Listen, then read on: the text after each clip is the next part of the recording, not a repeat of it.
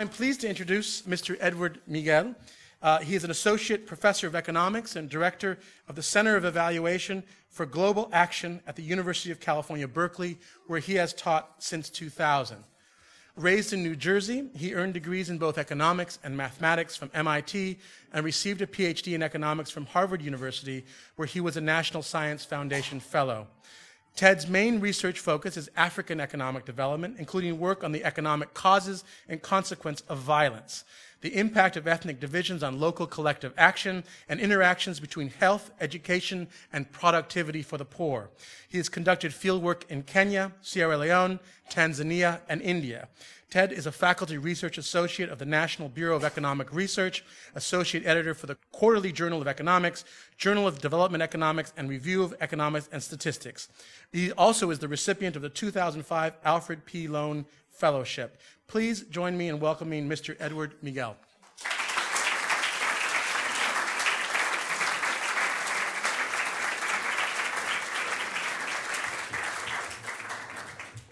Thanks very much. I'm really honored to be here.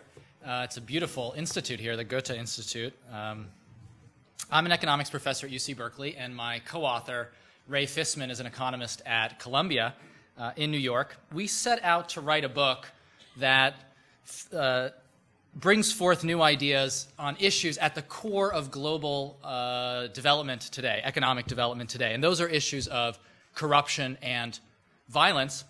The book, Economic Gangsters, builds on our own research as well as the insights of other economists. The stories we tell in the book are based on our own fieldwork in many different less developed countries, from remote villages in East Africa to the booming stock exchanges of Southeast Asia. And as we wandered the back roads of a lot of different poor countries, we were constantly struck with the same question. Why are some countries doing so well economically and others failing? What we've seen over the past few decades are a number of poor countries, mainly in East Asia, have in a few years, in a generation, leapfrogged to prosperity, while many other poor countries in South Asia, in Central America, and in Sub-Saharan Africa have remained desperately poor. Their citizens, on average, are no richer today, in many cases, than they were decades ago. Just for some numbers, we still live in a world where half the population survives on less than $2 a day. In the world's poorest countries, a child born today has a better chance of dying before age 1 than they do of graduating from high school. That's still the world we live in today. The country where I've worked the most is Kenya in East Africa, and it's an example of this sort of disappointment with economic development over the past few decades. Since independence in the 60s, Kenya has been really an economic failure. People are no richer today than they were at independence. The proportion of roads that are paved is no different than it was decades ago. And as you think about why Kenya went wrong, you're constantly struck with the role of corruption and violence. Kenya is a country that suffered from coups, ethnic violence and ethnic rivalry, mass government corruption, and scandals where huge amounts of money were stolen. We set out in this book to try to understand these phenomena of corruption and violence and their perpetrators, the people we call economic gangsters. Unfortunately, Kenya is not alone. In many countries around the world, economic gangsters run the show or are very influential. So who are these economic gangsters we talk about in the book? They come in many shapes and sizes. They come in the form of rebel warlords in Africa who steal and smuggle diamonds to fund their militia groups, plunging their countries into chaos. They come in the form of Asian dictators who build up networks of crony capitalism to enrich themselves and their families. One thing we can do, though, is use the tools of economics to try to understand their behavior. While rebel warlords and Asian dictators are corrupt and violent, they very often behave in ways that are amenable to economic analysis. They're very cunning. They're very calculating. They weigh costs and benefits. And it's that aspect of their behavior that allows us to study them, to try to understand them, understand their motives, and ultimately try to come up with prescriptions for fighting economic gangsters. In U.S. history, an example of an economic gangster could be somebody like Al Capone. We know Al Capone as the head of the mob in Chicago in the 1930s. He became very wealthy selling alcohol during Prohibition. What people don't know about Al Capone is he actually started his career as an accountant for a construction firm. He knew about costs and benefits very well, and he was a very cunning businessman. It just happened he was in a line of work where business disputes were settled with machine guns rather than lawyers in the 1930s. But he was a very shrewd businessman nonetheless. Now imagine something. Imagine what life in LA would be like under Mayor Al Capone, or what life in the US would be like under President Al Capone, someone who's so amoral, an economic gangster. Well, unfortunately, everybody's laughing, that's right. There's an election next week, and we've had an interesting last few years in this country. Well, it's a terrifying thought to have economic gangsters in power, whether it's hypothetical or not, in your view. And for many people in less developed countries, it's not something they have to imagine or hypothesize about. The economic gangsters are very well entrenched in power. In addition to being intellectually interesting, understanding corruption and violence, these core issues in economic development, understanding economic gangsters is central to making progress on international economic development policy and foreign aid policy today. Development policy is divided right now. There are debates about the better design of foreign aid, and it's a debate that's polarized right now. When we think about foreign aid debates today, there are at least two major camps. There's a camp that argues we need to greatly ramp up the amount of foreign aid that's given to poor countries. The idea in that way of thinking is poor countries are so poor, they're caught in a poverty trap. They're so poor, they can't save for themselves. They can't invest for themselves. They can't invest in the schools and the roads that will allow them to boost their productivity and become wealthier in the future. So what foreign aid should do, in that view, is allow them to make those investments. Poor countries should receive a large infusion of foreign aid to pull them out of this poverty trap, even if temporarily, get them up to an income level where they can invest on their own and grow on their own. That's one camp. Critics counter, well, we've already given trillions of dollars in foreign aid to poor countries over the past few decades. And all too often, there's little to show for it. A lot of those billions and billions of dollars in foreign aid ended up stolen. They ended up in Swiss bank accounts. A lot of the fruits of foreign aid ended up being destroyed in violence, in political violence, in civil war, those roads and schools that were built and subsequently destroyed. In other words, critics to the pro-foreign aid camp claim that economic gangsters have too often gotten in the way. And if we really want to understand how best to design foreign aid policy, whether we should increase foreign aid or not, how we should disperse it, we have to understand the role that economic gangsters are playing in poor countries. It's absolutely essential. And that's our goal in this book. Our goal is to understand corruption and violence and its perpetrators, understand the motivations of economic gangsters, and think about ways of fighting them. Now, as researchers, we face a number of challenges in achieving this goal. The first challenge is a challenge of data. Measuring corruption and violence is actually very hard. Imagine measuring bribery. If the person giving a bribe and the person receiving a bribe are doing a halfway decent job, you're never going to see that bribe recorded in a balance sheet or in a tax return or in any sort of official statistic. They'd have to be idiots, right? Corruption is hard to measure. What we do in the book is develop forensic techniques to look for the fingerprints left behind by corruption. You might think measuring violence would be a little bit easier. Unfortunately, in a civil war, there are a lot of body bags to count. That would give us a sense of the extent of violence. But no, actually measuring violence is also hard. War zones are data black holes. Statistical agencies shut down. There's no census conducted. And even something as basic as the number of casualties is hard to measure. Very often, the only data we get are from the fighting sides themselves, essentially propaganda. Data is a problem. We spend time in the book trying to solve this problem and come up with new techniques for measuring corruption and violence, these key factors in economic development. But that's only the first problem. There's a second problem we deal with in the book, and that's what we call the chicken and egg problem of causality. You know, what came first, the chicken or the egg? Well, when we look at different countries in the world, it's clear that poor countries have more violence than rich countries, and poor countries are more corrupt than rich countries. But what came first? The poverty? Is the poverty what is causing the corruption and violence? Or are the corruption and violence what are leading to greater poverty? Understanding cause and effect will be essential in designing better policies and resolving the foreign aid debate I talked about before. we come up with ways of solving these chicken and egg problems in the book through a number of different stories. What I want to do first is share one of the stories with you. Imagine you're in Bogota, Colombia, circa 1993. Bogota was the murder capital of the world at that time. There were more than 4,000 murders a year. A tremendous number, just an order of magnitude difference than LA or San Francisco or New York. Kidnappings were commonplace, and there was a general sense of disorder. Everything as petty as people running red lights and not obeying the rules, all the way up to murder. Lawlessness, criminality were widespread. In part, this was the legacy of the drug wars of the 1980s. The population of Bogota in the early 90s was just fed up. The traditional political parties had failed them. They were looking for new answers. And in their desperation, they elected someone who called himself an anti-politician. He was a man who was actually a professor of philosophy and mathematics at the local university, Professor Antanas Mocus. Mocus came to power promising something new in Bogota. He took over this sprawling capital city, really with no political experience, promising changes. What was the first thing he did to try to change the amount of corruption and crime and lawlessness in the city? Well, the first thing he did is he stationed an army of 400 mimes on the busiest intersections in downtown Bogota. People wearing face paint and sometimes wearing tights as well.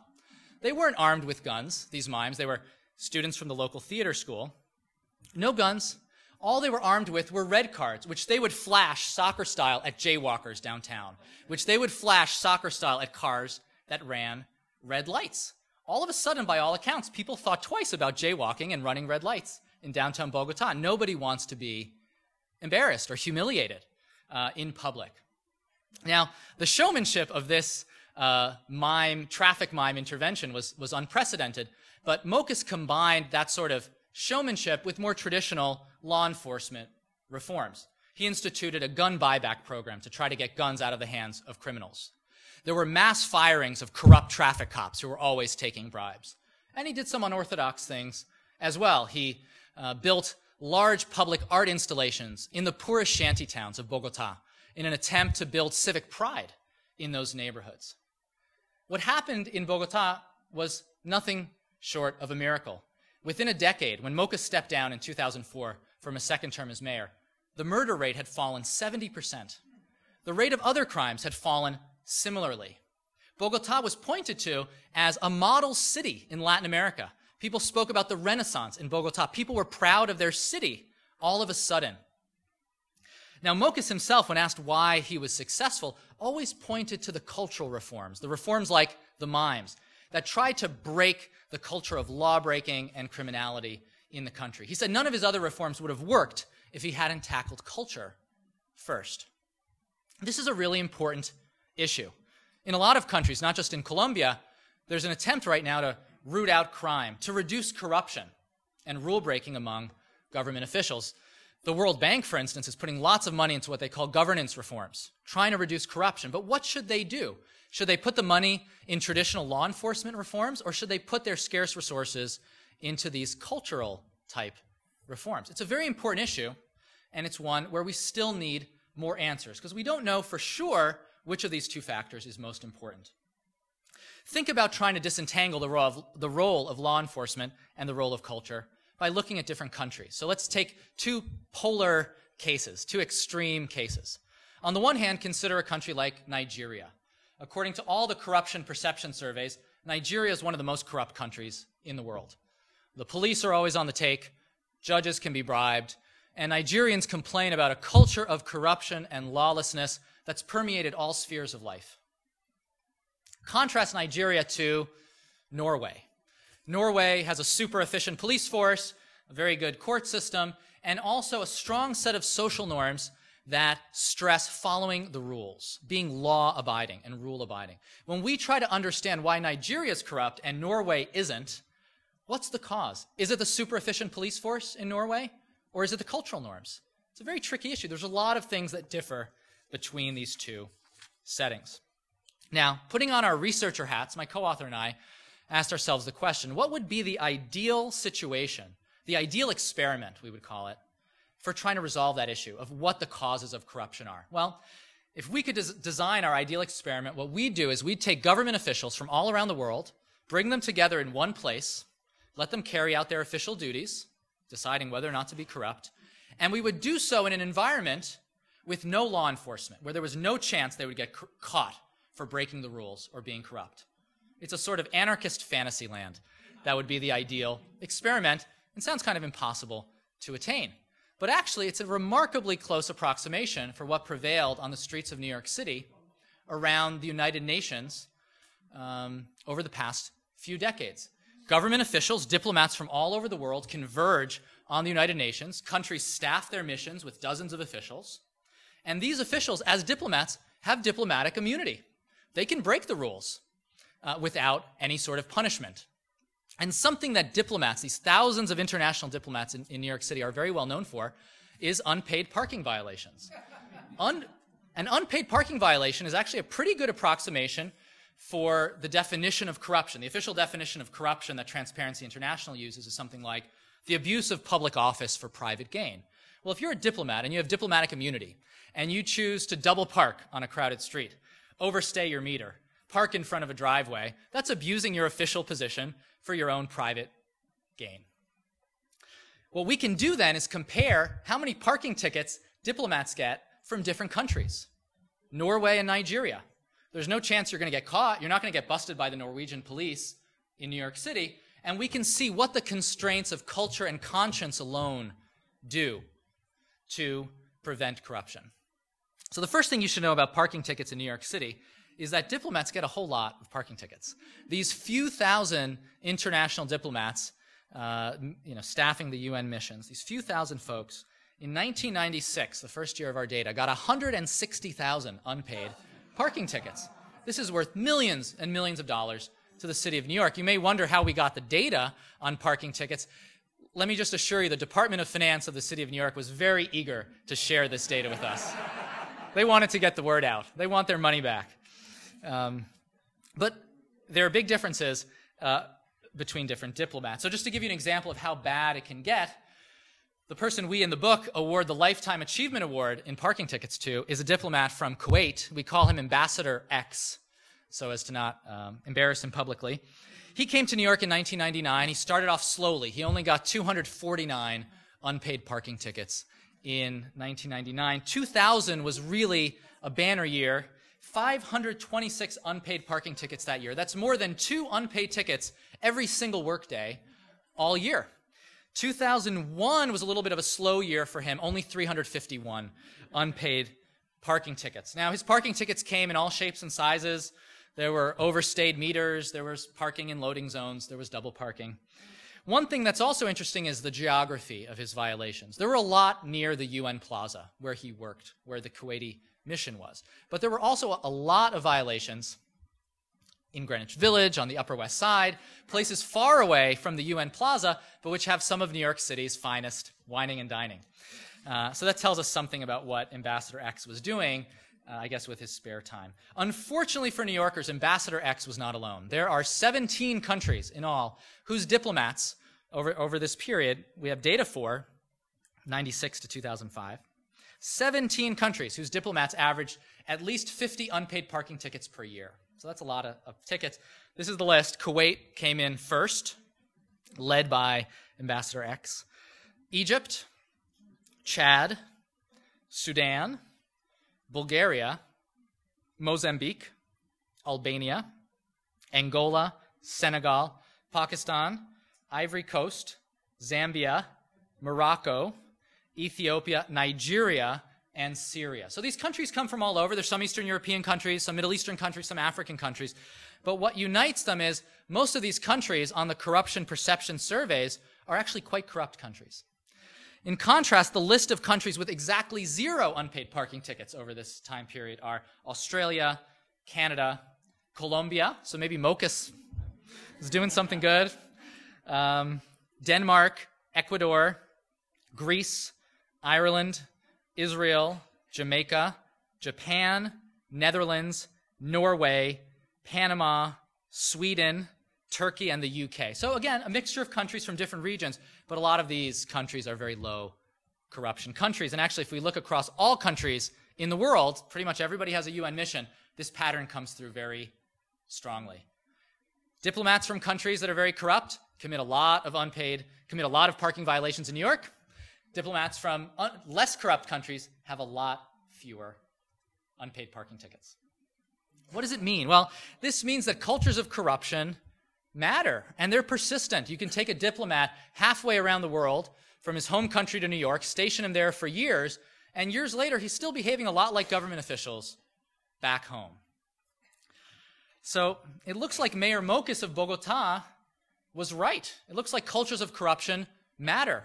There's differences across the cultures in different government institutions across countries that really matter. And if we're going to tackle corruption effectively, we have to understand that culture matters. Something that we're asked a lot is, what about the U.S.? What about U.S. diplomats? Do they get a lot of parking tickets? Well, this doesn't apply to U.S. diplomats in New York because it's not a foreign country. So U.S.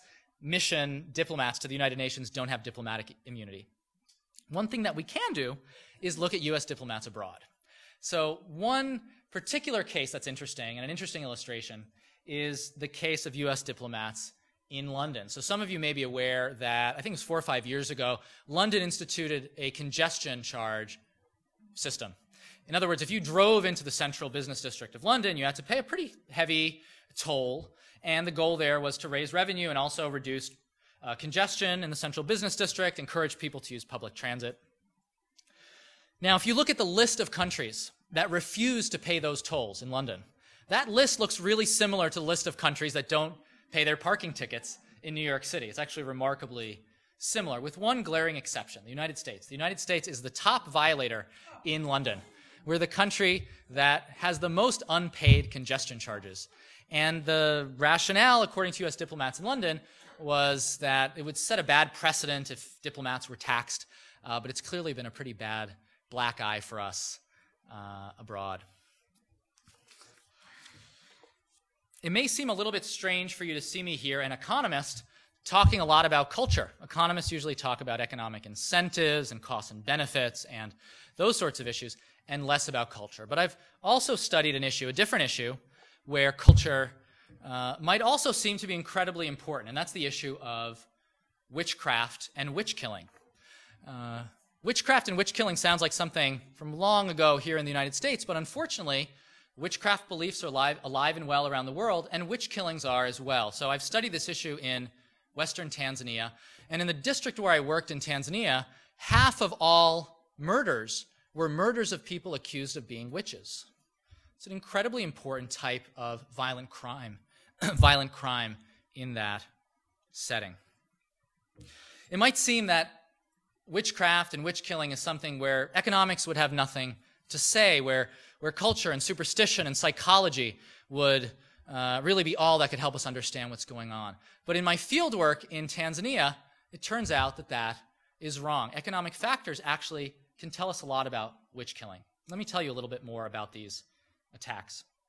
We collected data in 70 villages over the course of 10 years on these attacks. And some patterns come out. The first pattern that comes out are the victims and the victimizers. So first of all, almost all the victims are elderly women. That comes through very strongly. Perhaps even more surprisingly is the fact that the victimizers, those who attack these elderly women and hack them to death with machetes, are almost always their own relatives, their own kin, members of their extended families. In fact, a famous anthropologist who works on Africa calls witchcraft in Africa the dark side of kinship, because witchcraft accusations and witch attacks so often occur within families, among intimates. The first hint that economic factors may be at play in understanding these ghastly crimes is that the victims tend to come from the poorest households in our villages, the households with the least land, the households with the fewest livestock, the fewest cattle, the households that are poor. But that's not the kicker. The real kicker that comes out in the study is that the number of these witch killings skyrockets in years of desperate economic circumstance. Rural Western Tanzania is an overwhelmingly agrarian area. Almost everybody's a farmer in this area. And people live or die with the rain. When the rains are good, their crops grow. When the rains fail, when there's a drought or a flood, their crops fail, and incomes can drop precipitously. And those are very desperate years. Tanzania is one of the world's poorest countries. This district is one of the poorest districts in Tanzania. We're talking about the poorest households in this area. In a drought year or a flood year where the crops fail, many of these households are on the edge of survival, on the edge of subsistence. And what we find is, in a year of drought or flood, the number of witch killings nearly doubles. It's a big increase. And in fact, the murder rate among elderly women in those bad years, in those drought years, is higher than the murder rate in Bogota, Colombia, in its worst year in the 1980s. It's a very high rate of witch attacks and witch killing. Why is this? Well, in those desperate years, there may simply not be enough food to go around. The question is, who gets the food? Who gets to eat the little bit of sorghum, millet, or maize that's around, and who doesn't? Who gets to live and who has to die? And in this grim lottery, too often elderly women draw the short straw. Why? There's a number of disadvantages elderly women have. First of all, they're less productive than younger folks on the farm, so they're seen as a burden to the household in those difficult years. Second, elderly women have a lot less social influence and political influence than elderly men. Male elders in Tanzania have their own elder councils that are very influential politically. There's no similar institution for old women. They're much more marginalized. Third, because of local marriage traditions, when women marry, they leave their birth village and move to their husband's village. So in their old age, old men are surrounded by their kin and their cousins and their brothers, and old women are surrounded by their in-laws. And that doesn't work out well for them. Culture matters. By talking about these economic conditions, I'm certainly not saying culture doesn't matter. Culture matters. People in Western Tanzania really believe in witchcraft. It's alive and well. It's incredibly important to them. And when people attack an old woman as a witch, they really believe she's a witch. But what we find is economic factors matter a lot too. And in fact, the economic imperative of surviving in a year of desperate resource shortages can turn a lot of people into killers. Now, the same sort of logic, economic logic, I've talked about in relation to witch killing can also apply to broader society-wide phenomena. The most important society-wide form of violence in poor countries today is civil war. So poor countries have about 6 times more civil war than rich countries. And that rate of civil war is particularly high in sub-Saharan Africa, the poorest part of the world. Since 1980, 70% of African countries have had at least 1 year of civil war. The majority of countries, the vast majority of African countries. Now, in the media here in the US, people will attribute war in Africa to tribal violence and ethnic conflict and these sort of cultural explanations. And surely that's part of the story in some cases, or even many cases. But that sort of analysis ignores economic factors. And what we do is carry out a similar analysis for civil wars as we did for witch killing. We look at what happens to this violence following a drought year. It turns out, again, most of sub-Saharan Africa is overwhelmingly agrarian. When the rains fail in a drought, crops fail and incomes fall. Those are difficult, very difficult economic years. In the year following a drought, the risk of civil war in sub-Saharan Africa increases by half. So in a good rainfall year, the risk of civil war is about 20% in sub-Saharan Africa. In the year following a drought, it increases to nearly 30%. It increases very sharply. Economic factors matter a lot. One of the nice things from the research side of using rainfall to understand the link between poverty and violence is it helps us get around some of these chicken and egg problems I was talking about before. When we trace through what happens, the rains fail because of a drought, something that's not man-made. Rain falls from the sky out of the control of what's going on the ground. The rains fail, the economy fails, and we see this effect on civil conflict. We can point through what is causing what very precisely. What can we do then, now that we're armed with this knowledge that dire economic circumstances can serve as an immediate trigger for violence, whether it's civil war or witch killing in sub-Saharan Africa? What we do in the book is we propose a new type of foreign aid mechanism. We call it Rapid Conflict Prevention Support, RCPS. Rapid Conflict Prevention Support is a foreign aid mechanism that serves as insurance for poor countries. Now, most foreign aid today comes in the form of an investment in schools and roads that will allow countries to be more productive in the distant future and grow.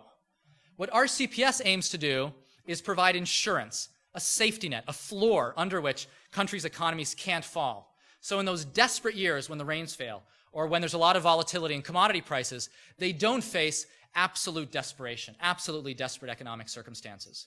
And that desperation can set off political violence. So the idea is something like preventive medicine.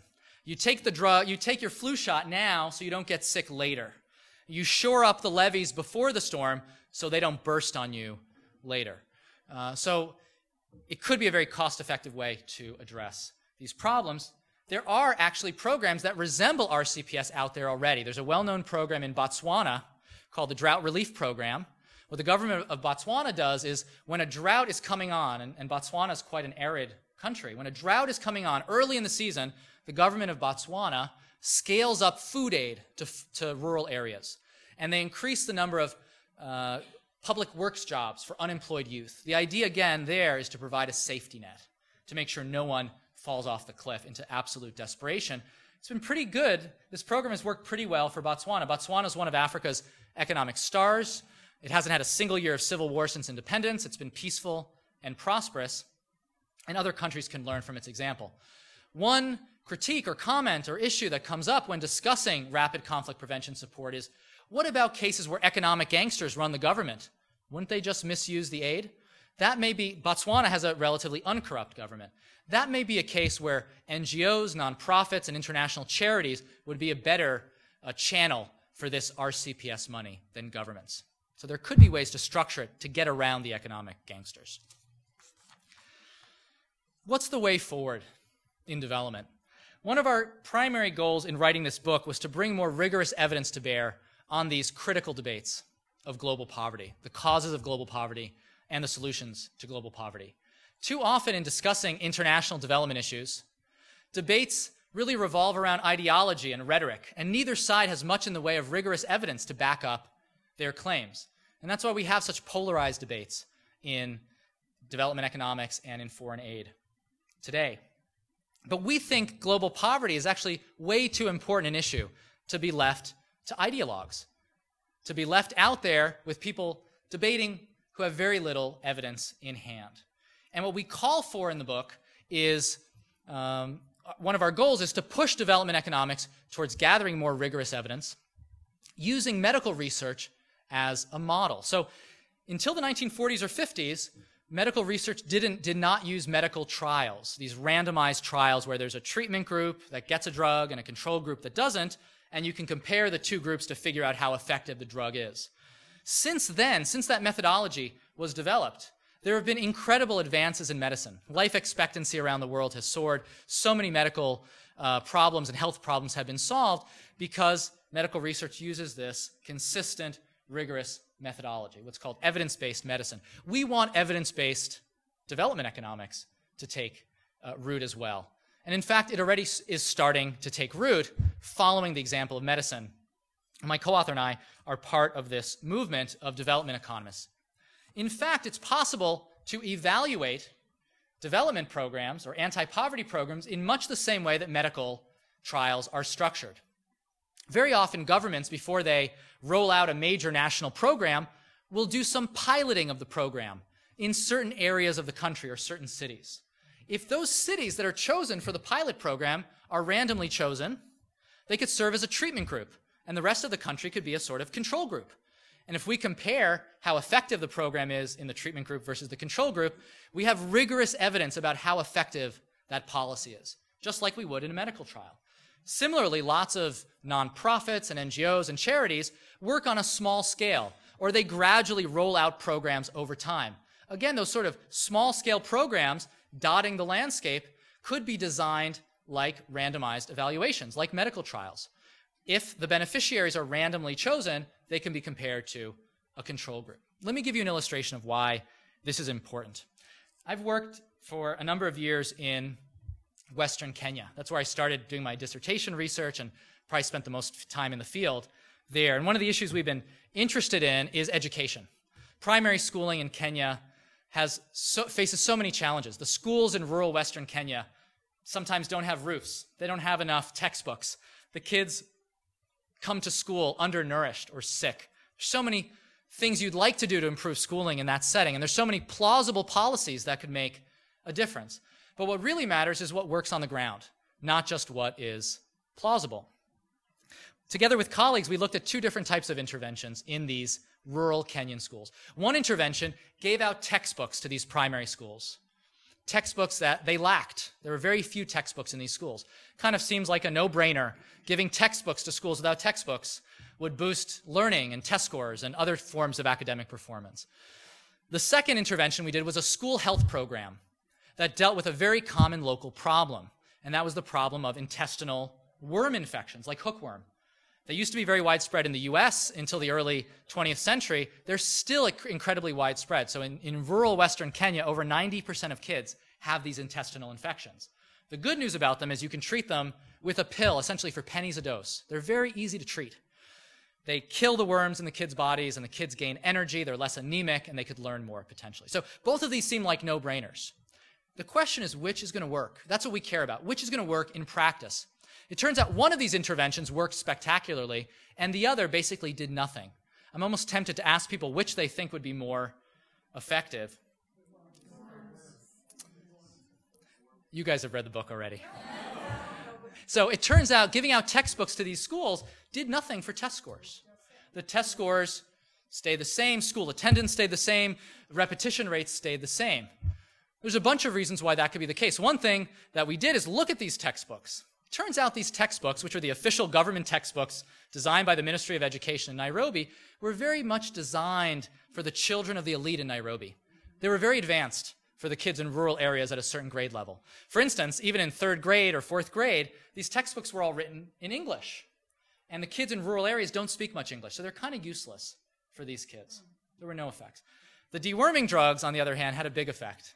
School absenteeism fell by a quarter, and this program, this health program, is one of the most cost-effective ways of boosting school attendance that anybody has found in poor countries.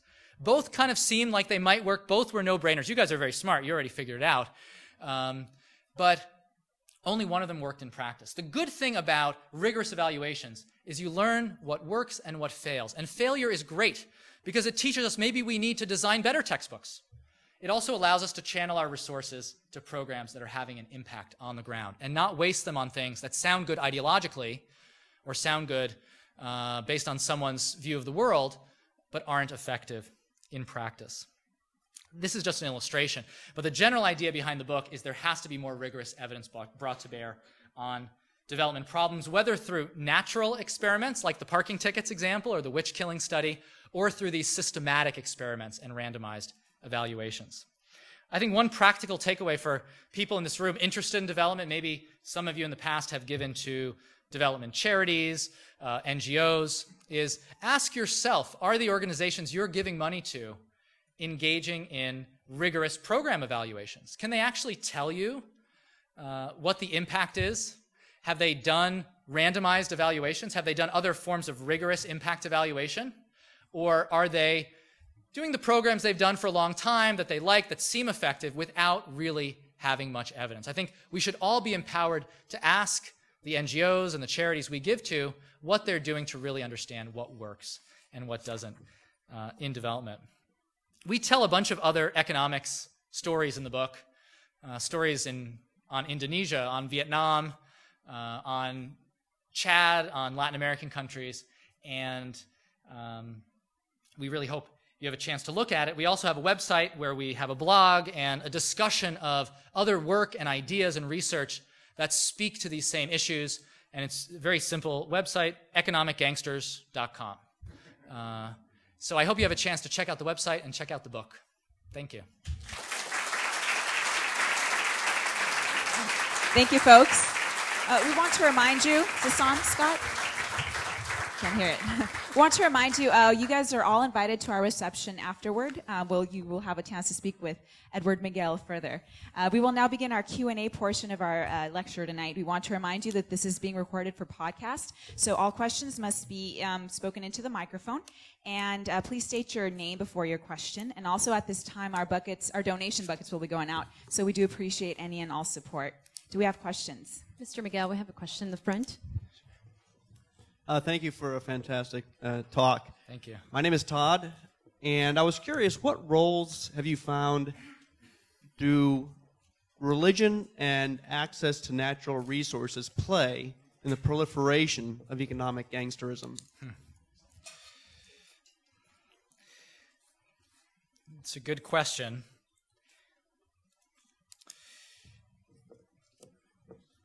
There are certain religious groups, for sure, who, in their mission statement or on their online websites, claim to have certain religious goals, but day to day, they kind of look like economic gangsters.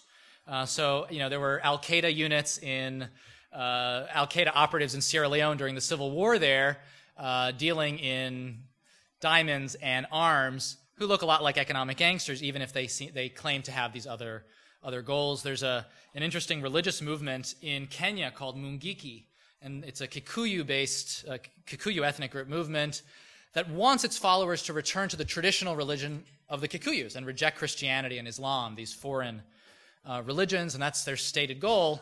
But again, day to day, they engage in extortion and racketeering, and they're an organized crime unit. So the relationship between religious extremists and economic gangsters is often a very cozy one, and I think that's true for political revolutionaries from FARC guerrillas in Colombia, who are drug dealers as well as apparently being revolutionary. So you've raised a good question. There's a close tie there, and the issue of natural resources ties into that as well, in the sense that when there are lootable resources, whether it's drugs, whether it's the Taliban selling opium in Afghanistan, or religious or political movements selling diamonds in Sierra Leone, that relationship exists. So these are economic gangsters in some sort of clerical disguise, I guess, sometimes. We have a question up front here. Yes, my name is Catherine. How do these loans from one person to the other work, these small loans to help people start businesses? Microfinance? Yeah, so the idea behind microfinance is that there are plenty of good business projects in developing countries, but people lack the capital to carry out their dreams and start their businesses. It's been an incredibly successful program in terms of fundraising, and some of the impact evaluations have shown positive effects, others a bit less so. So I would say in the academic literature, the view is less 100% glowing than it is in the popular discourse, but there's still a lot of support for this. There's some interesting research going on using this kind of methodology I described to figure out how best to structure microfinance organizations. Are there ways to design the group lending or the lending period or the repayment period, all these things, to make it more effective? So it's actually been one of the areas in development where there's been the most experimentation and learning. And in that sense, it's a very exciting area. So there's a lot of promise there. Mr. Miguel, we have a question in the far back, midsection. How are you? My name is Nancy, and I'm Kenyan, one of the places where you spend a long time.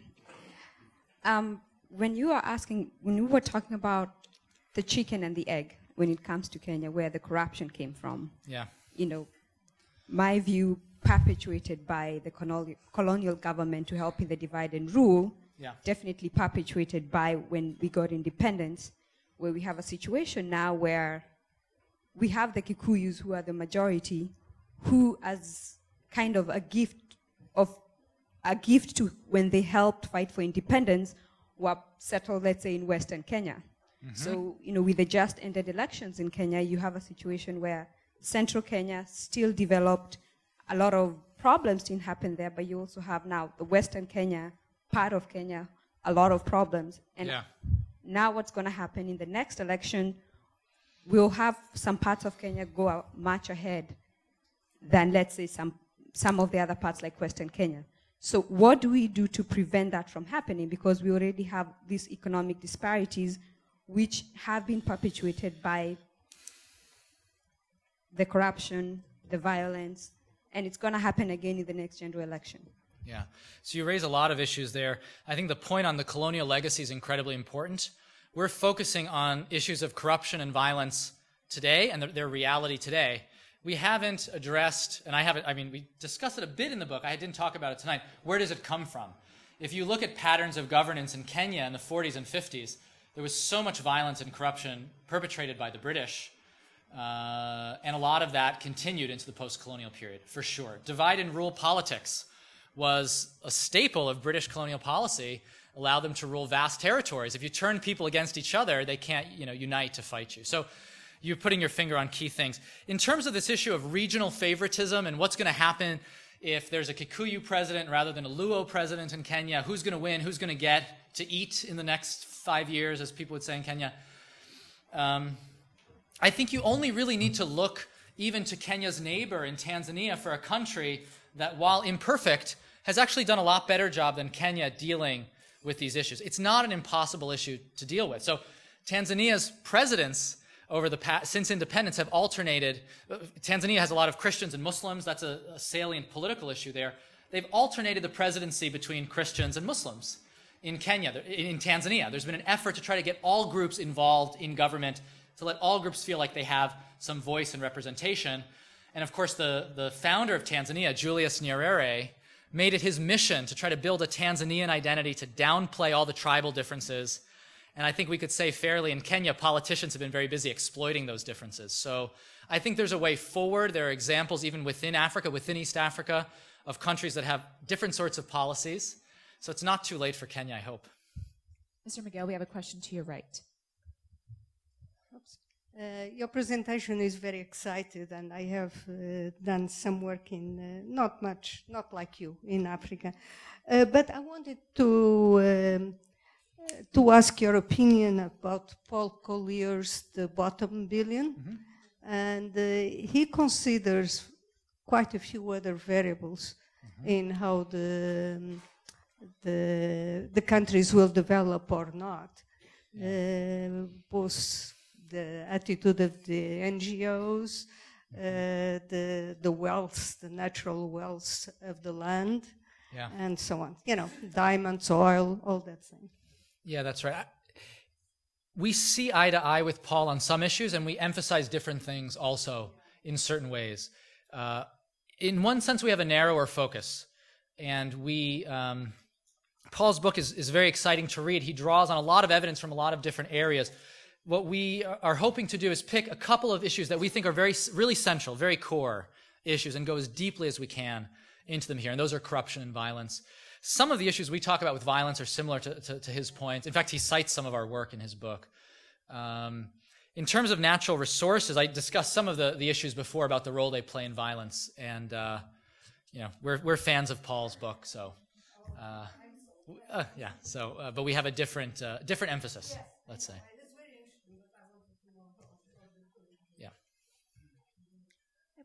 Question far back, midsection. I just have one comment, because the description of you gave from the school in Kenya matched exactly the description I worked in South Bay. My name is Gabi. No textbook, a hole in the back wall. A lot of my students were hungry coming to school. Where was that school? Sorry, I didn't hear. In the LA area, South Bay. Oh, okay. So it matches exactly the U.S. description. Plus, the textbook were not appropriate for the students as well. Yeah. But my question was more on Mokos in Colombia, because he was not part of the establishment. So does it perhaps take people who are not part of the corruption network to actually do the change? That's a fascinating point. I mean, one thing about Mokos, I think he's exceptional in many ways. He was exceptional because he was an outsider. He also was incredibly gifted at symbolism. This mime intervention sounds crazy, but when you get... It's a very public act. What he did is very publicly state, look, things are going to change. And he signaled that to people. So he was creative. He was an outsider. He was eccentric.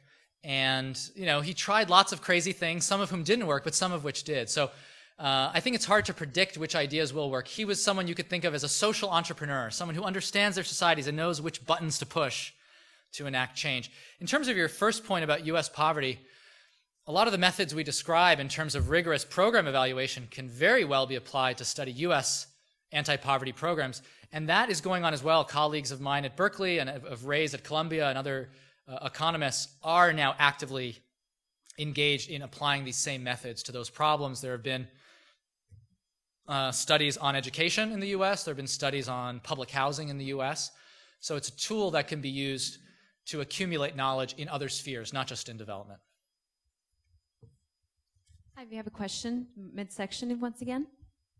Hi, my name is Fred, and I just wanted to thank you, Professor, for your lecture tonight. It's very engaging. Thank you. I wanted to just bring you back to a thought that you brought up with relation to culture and women and the cyclical sort of environment that they're in that's just holding development back in lots of parts of Africa. And I'm just wondering, aside from this micro-lending, what sorts of things do you think that development practitioners on the ground in Africa can do to empower women? To empower women? Right. There's really a lot that can be done. And in fact, we could stay here all night discussing promising interventions that I'd love to evaluate and love to get more data on. Microfinance is part of it. There have been efforts at education for girls, seeing that as really a key to social change. That's clearly a big part of it. In terms of this particular issue, you talked about the cyclicality and sort of how in economic downturns there's this violence against women, in particular elderly women. There's some very promising studies going on right now in providing agricultural insurance for poor farmers in sub-Saharan Africa, in India, where the insurance payout is indexed to rainfall. So very closely linked to the kind of ideas we're talking about here. Unfortunately, in rural Africa, say, formal financial institutions, banks, insurance companies are pretty much absent. So there are some public programs that are being tested, and we're still waiting to see the results. So there are promising interventions in the works, but no one has found the silver bullet, that's for sure. Mr. Miguel, question to your right, to the back here. Thank you. When I bought your book, I thought... Thank you. I'll sign it. I thought I was buying a book about Wall Street. I was pleasantly... People are confused by the title these days, the last few weeks. We're not unhappy about that. Two components. First of all, the methodology of your work. Does it make you a behavioral economist? Secondly, you're trying to find cause and effect at micro level. But we have examples at micro level, macro level. For example, East Germany and West Germany. Their behavior during, I don't know, for 30 odd years, maybe longer, produced two different societies with two different, North and South Korea. Sure, we may find out about that sooner than we hope, that difference. So has there been any work done on those, at that kind of level, or are you planning to? Because essentially they're the same population, but they're ruled by different methodology. Yeah, so very good point. Okay, first, am I a behavioral economist? My co-author and I use tools from behavioral economics. I don't know if we'd call ourselves behavioral economists. It isn't the primary focus. Our primary focus isn't the integration of psychology into economics, but we're very happy to use those tools to use psychology or sociological or cultural explanations, as you can see, to study problems. We see ourselves really as development economists first. We're very open to those tools. And in fact, Berkeley, where I teach, is really one of the hotbeds of behavioral economics, and I'm a big fan of that work. In terms of the macro level, understanding cause and effect at the macro level, there the kinds of experiments, the systematic experiments, like the medical trials I talked about, will be harder to carry out. And instead we'll have to rely on things like natural experiments. So the rainfall, the drought and civil war study in Africa, well, that's a macro level study because we're looking across different countries and looking at this society-wide phenomenon. We're using a natural experiment, the fluctuations in rainfall. You raised a very good point about East and West Germany, a population divided. And here in the Goethe Institute, maybe that's a very good example to think about. There have been a number of economists looking at the legacies of that division. So it turns out today, those raised in Western Germany and Eastern Germany have sharply different views on social policy, on redistribution, on inequality. In all those dimensions, people raised in the communist East seem more egalitarian than those raised in the West. So there can be persistent legacies of political and economic systems for decades. And natural experiments would be the way to get at them at the macro level. Mr. Miguel, question to your left. Just to let you know, this will be the last question of the night. Everyone will have an opportunity for additional questions for our guests at the reception. And just a reminder, Skylight Books will be selling Mr. Miguel's books, Economic Gangsters. It's at the reception area. We highly recommend it. Thank you. Hi, my name is Mike. Thank you again. I know you kind of touched on the idea of colleagues of yours trying to apply your theories to things within the United States, and that was kind of going to be my question. You seem to focus a lot on underdeveloped countries, but when you look at more highly developed countries, you know, such as the United States and Western European countries, who do you see, if anyone, as being the economic gangsters? I suppose it would be more on the corruption level and not with the violence in more developed countries, and maybe like would you apply it to the like the subprime crisis that we were kind of just seeing in this country, and maybe look at those companies as economic gangsters? There certainly is corruption in the United States. There have been a lot of corruption scandals these past few years. One difference maybe between corruption scandals in the U.S. and in some poor countries, highly corrupt countries, is some people are getting caught at least. The court system is investigating people, putting some people in prison, fining them, etc. You raised the issue of Wall Street. You know, were there economic gangsters on Wall Street?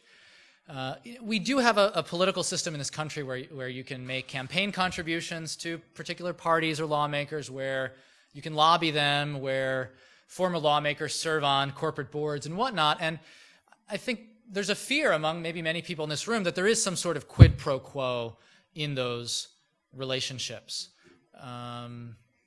We certainly aren't making the point that what happened on Wall Street now is due to economic gangsters, but our political system opens up the possibility through lobbying, campaign contributions, and whatnot, that certain groups could get influence and shape public policy to their own benefit, to the detriment of the rest of society.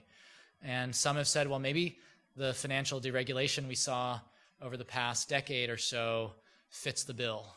We don't talk about it in the book, but I think it's a natural question to ask.